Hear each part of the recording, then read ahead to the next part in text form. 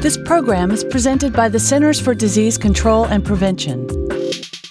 About 1 in 6 people living in the U.S. are Hispanic. The two leading causes of death in this group are heart disease and cancer, accounting for 2 out of 5 deaths. In addition, they're nearly twice as likely to die from diabetes or liver disease and cirrhosis than whites. Unfortunately, many Hispanics face considerable barriers to getting high-quality health care, including language and low income. If you're a healthcare provider, work with interpreters to eliminate language barriers for Spanish-speaking patients. Counsel patients with high blood pressure and those at high risk for diabetes or cancer on weight control and diet. Ask patients if they smoke and help them quit if they do.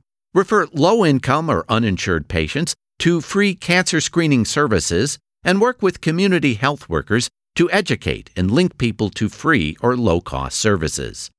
To learn more, visit cdc.gov/vital signs.